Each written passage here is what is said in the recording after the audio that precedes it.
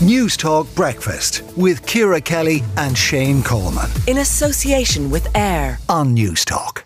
100 members of the Association of Garda Sergeants and Inspectors will gather in Dublin today for a protest march to Garda headquarters on their first day of action. Tony Gallagher, ex-Garda Inspector, ex-Deputy Secretary of the AGSI, currently working with the Ash Tree Risk Group.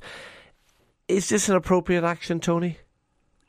Well, it's sad that it has come to this. I mean, when you have a police force of mid-management seen fit to go onto the streets to elevate their problem, that doesn't give confidence, and it doesn't give confidence in the leadership and how they've handled this up to date.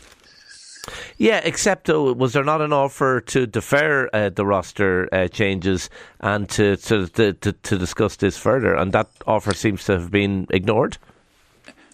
Well, defer the roster, I mean, that's another extension to the COVID extension type roster, in which there have been 15 of those. But where it's at, Shane, is it's at conciliation, or should be at conciliation still. And that's a forum of discussion for where you should resolve your disputes. Now, the WRC have a preference that all your issues are dealt with at conciliation or prior to being. It's the last resort where you refer to the WRC, and it's premature. Right, but surely it's not as premature as marching on the streets. I have to say, Tony, and I don't want to overly dramatise it, because they're walking from the gates of the Phoenix Park to, a few hundred metres up to Garda headquarters into Phoenix Park. So I don't want to overly dramatise it. But yes, I have to say, there's something in me that doesn't like the idea of Gardaí marching on the streets. It just doesn't sit well with me. Okay, but I suppose there's a lot at stake here, Shane, and at the heart of it is the detective units and the community police, and the Commissioner seems to think that they're more suited to working between the hours of 9 to 5. Now, first of all, they'll be financially discriminated if they do that.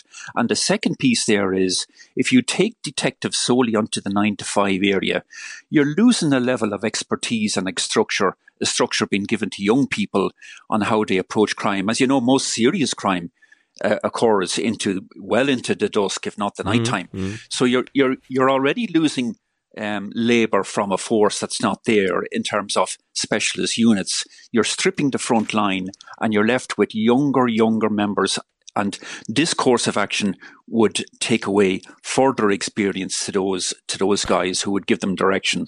Okay, why not go and make that point in the Workplace Relations Commission? Well, I understand they have been making these points up until this time. Now, obviously, I'm quite outside this process, but yeah, sure, I can give a view on it. But it would certainly seem to be the case that there is some more work to be done at conciliation level, because when you had the results of the ballots coming in, I mean, that was something that was meant to be discussed back at conciliation, and instead the Commissioner must have thrown his hands up. But he's ignored the process. For a person who's overseen the application of legislation and the enforcement of law, he's ignoring a process there where he just suddenly has jettisoned it into the WRC. Right. I'm sure he'd have a different perspective on it. Could this end up being another blue flu situation? What I think was it the late 1990s we had that extraordinary blue flu? Could we end up in that scenario again? Not, Shane. You would hope not, Shane. I mean, look, you have a number of areas there where the Commissioner's areas are failing. You have the Garda Inspectorate report. You have the Commission on the Future of Policing and the Operation Model. And already they're saying 1 in 4 Garda stations around the country have 1 in 4 less Gardaí. That's 23% suffering of a drop. You have specialist units being created, like the DMR Task Force, a plainclothes unit, and they're stripping the uniform presence on the front line.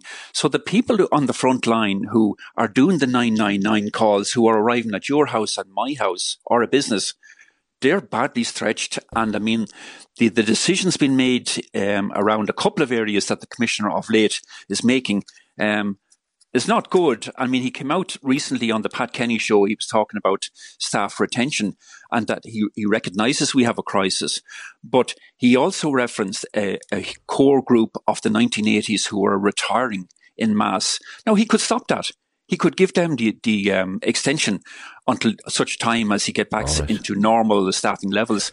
But he doesn't choose to do so. Tony Gallagher, ex-Garda Inspector, ex-Deputy Secretary of the AGSI, currently working with Ash3 Risk Group. Thank you for talking to News Talk Breakfast. Let us know what you think. Is this an appropriate action? 52106 at a cost of 30 cents. News Talk Breakfast with Ciara Kelly and Shane Coleman. In association with AIR. Weekday mornings at 7 on News Talk.